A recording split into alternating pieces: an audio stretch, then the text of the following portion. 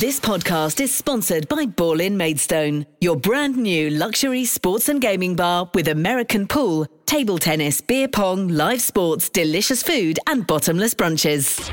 Kent Online News. News you can trust. This is the Kent Online Podcast.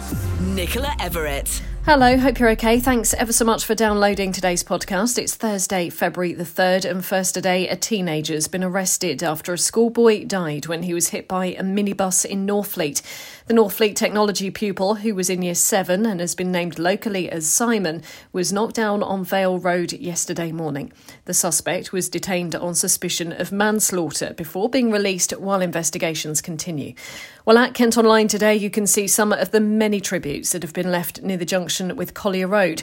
Flowers, candles, basketballs and cards have been placed on the pavement. Yesterday, the college sent a letter to parents informing them of the tragedy. The head teacher, Jane Partridge, said, "I'm sorry to inform you that one of our community died this morning after being hit by a vehicle on his way to school. The incident is currently under investigation by the police, so we are unable to comment further. A number of our students witnessed the incident and the following events and are understandably extremely distressed. The school will be providing support if it's required for these students." Well, police are urging anyone who saw what happened or drivers with dash cam footage to get in touch.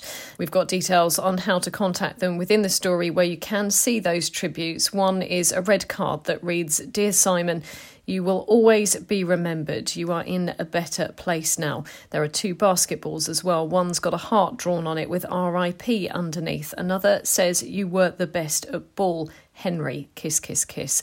Another card reads, "RIP little man, I know I've never met you, but you touched the heart of everyone." One says, "RIP Simon, I will miss you mate. I hope you're still playing basketball in heaven, from Tom M." Our thoughts are very much with the family involved in this tragedy. Kent Online News. Elsewhere today, a woman who drove her car onto a railway line near Faversham while drunk has avoided being sent to prison. Ollie joins me now to chat through this one. So, Ollie, where exactly did it happen? Well, a court was told that Taylor Barnum was driving along Monks Hill Road in a rural part of the town in May last year. And in fact, the whole thing was caught on CCTV.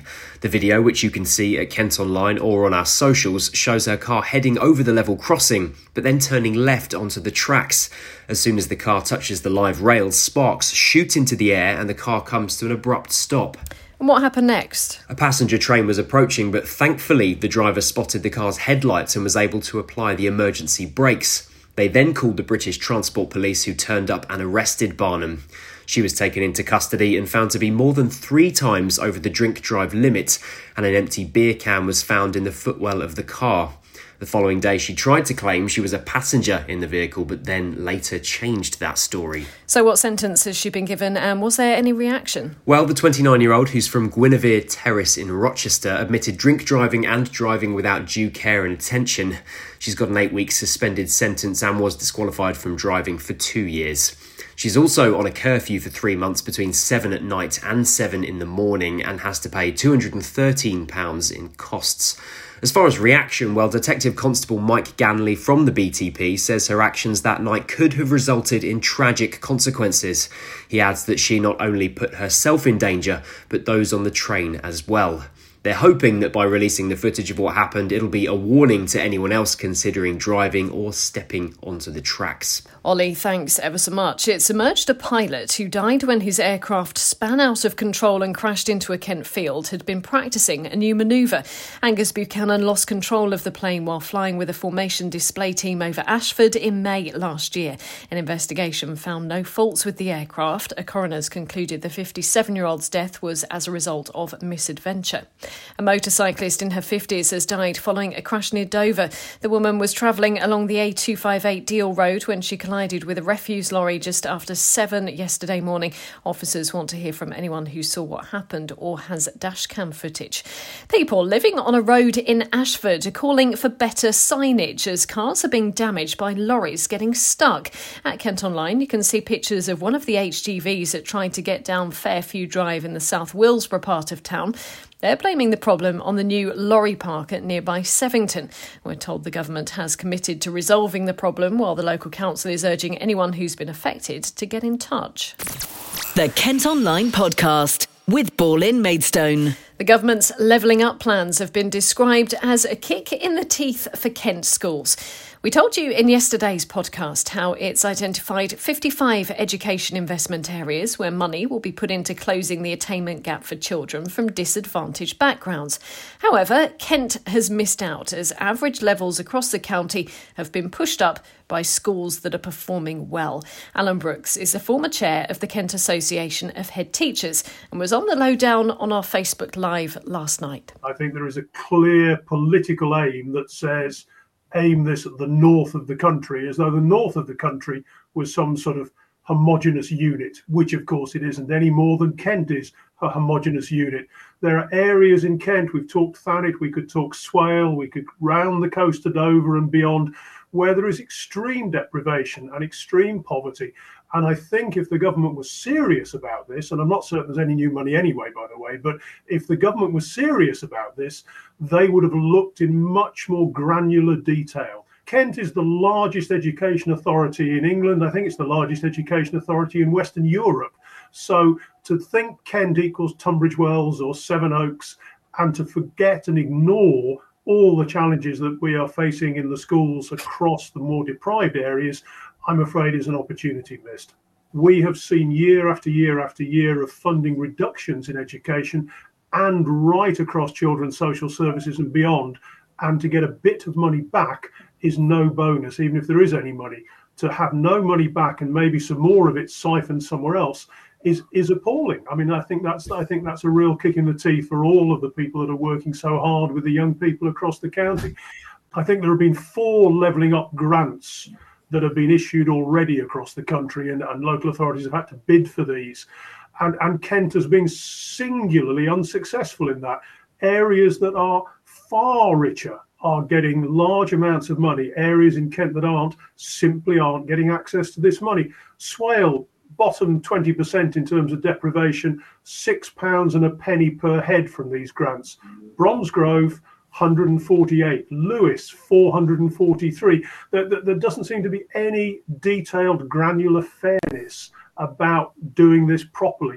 If the government was serious about actually levelling up individually for the children who need it most, they would have underwritten the Kevin Collins report on catch-up education last year, which asked for 15 billion to redress the damage from COVID, particularly in deprived areas.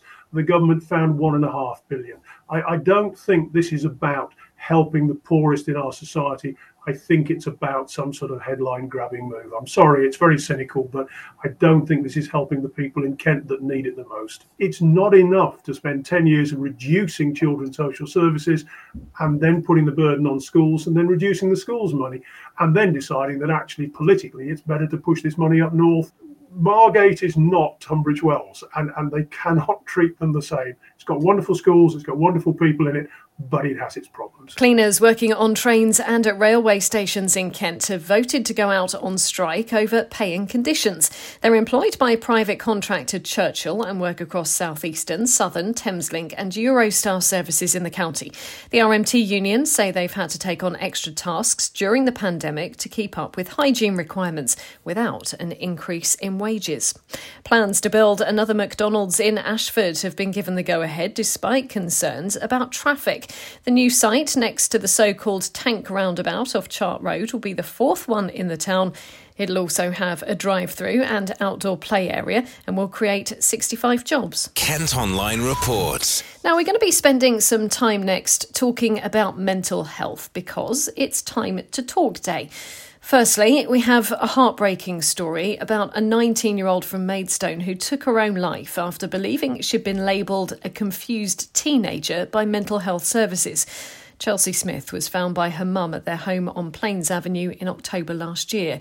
The teenager had a history of mental health issues, including anxiety, but an inquest has heard how a referral letter from Kenton Medway NHS and Social Care Partnership Trust had been sent to the wrong address 10 months earlier.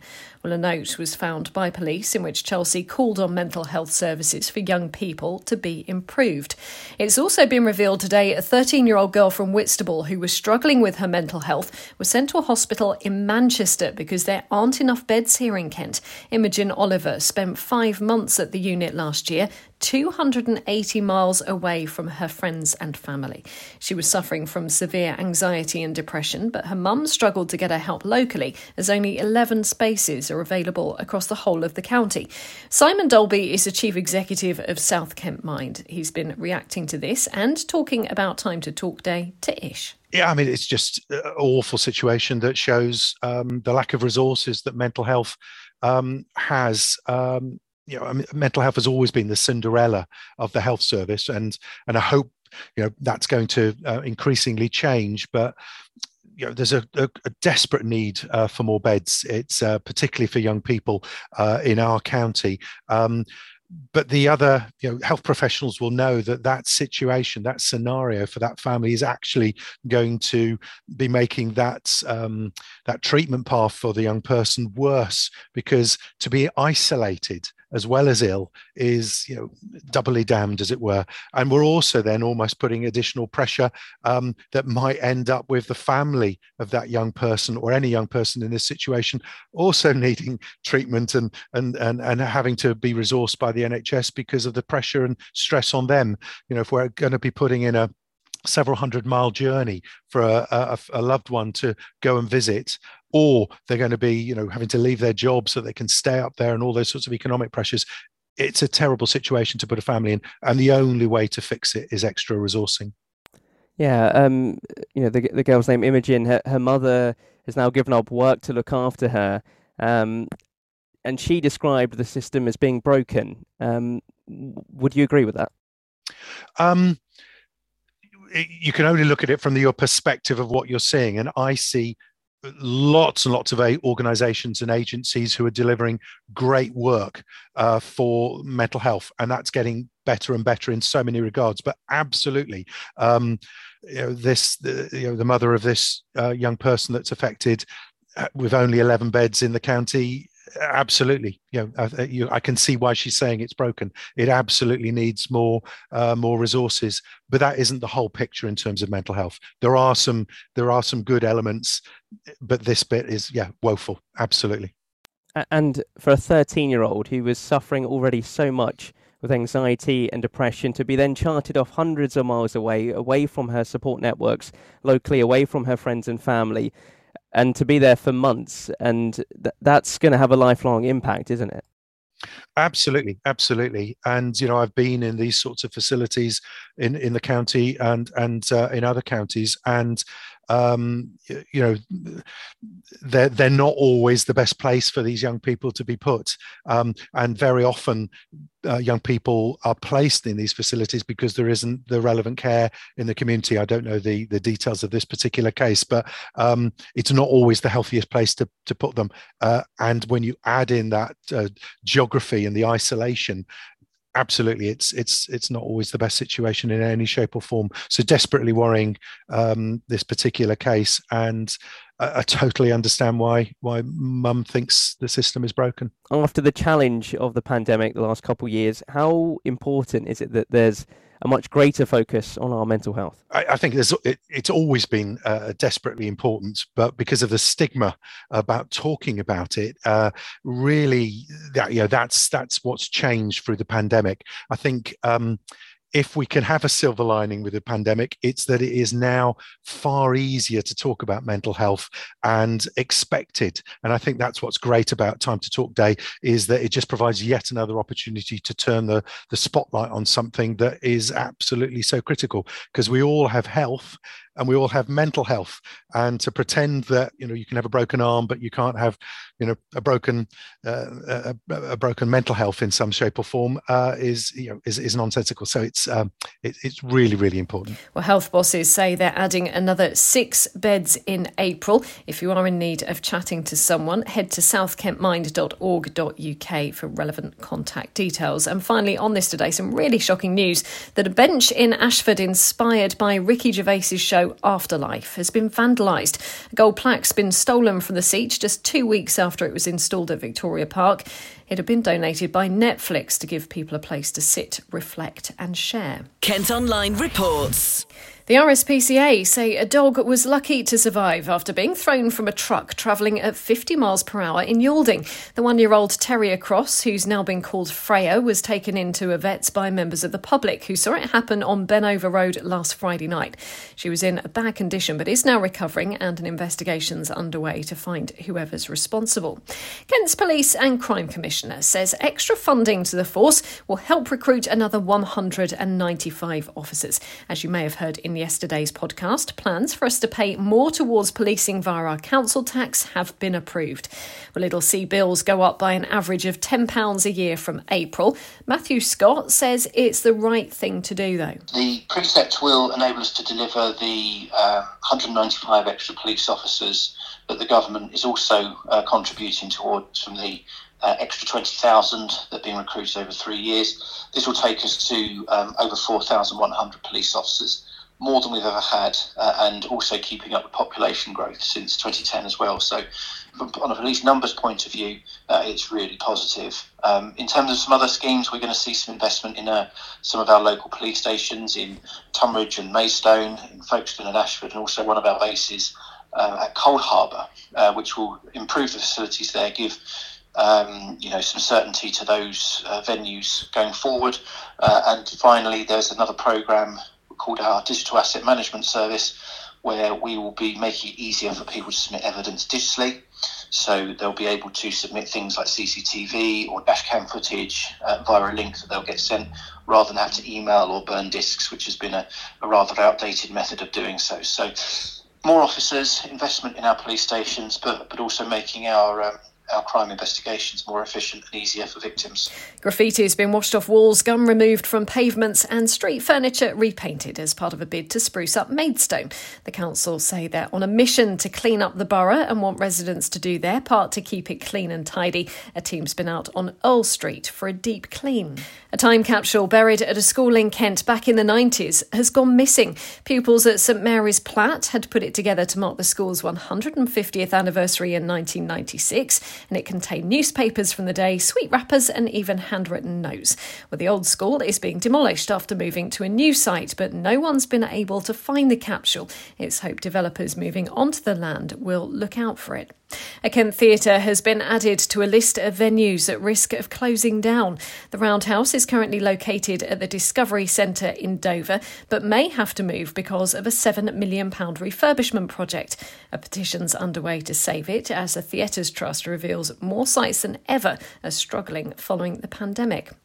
Bit of an update from the story we brought you yesterday about the royal visit to Kent, and Charles Dickens' great-great-grandson has told the Kent Online podcast it was an absolute honour to have the Duchess of Cornwall open a new exhibition in Rochester about his life. Camilla visited the Guildhall Museum in the High Street yesterday. The Making of Mr Dickens tells the story of one of England's most celebrated authors who lived in Medway. Well, Gerald Dickens says the grand opening was a wonderful occasion. The Duchess of Cornwall was very gracious and gave her time to help celebrate. And of course she is a great supporter of literacy and reading, so it was a very apt visit. And it was, she read a passage from Great Expectations along with me to some of the local school children, so it was a very, very special afternoon. And she mentions one of her favourite books, Tale of Two Cities, and favourite characters, and you get a little bit of an insight into things. So, absolutely. Not many episodes, she went into why she particularly loved Dickens as an author. Why is that so important to get kids engaged, to bring those subjects to life? Well, actually, the Duchess mentions it. Two reasons. One, he is a darn good storyteller. The stories are great, so read them and have fun with them. And the characters are big, and there are villains and there are heroes and there are love stories and everything. They're great stories. But also the messages he has to tell, the stories of the social conditions of the time he was writing. There are lessons to be learnt, and we still need to learn them today. So from both points of view. Sticking with the reading theme, and Muggles will be gathering later to celebrate the Harry Potter books. We don't want to make you feel too old, but it's 25 years since the first book, Philosopher's Stone, was published.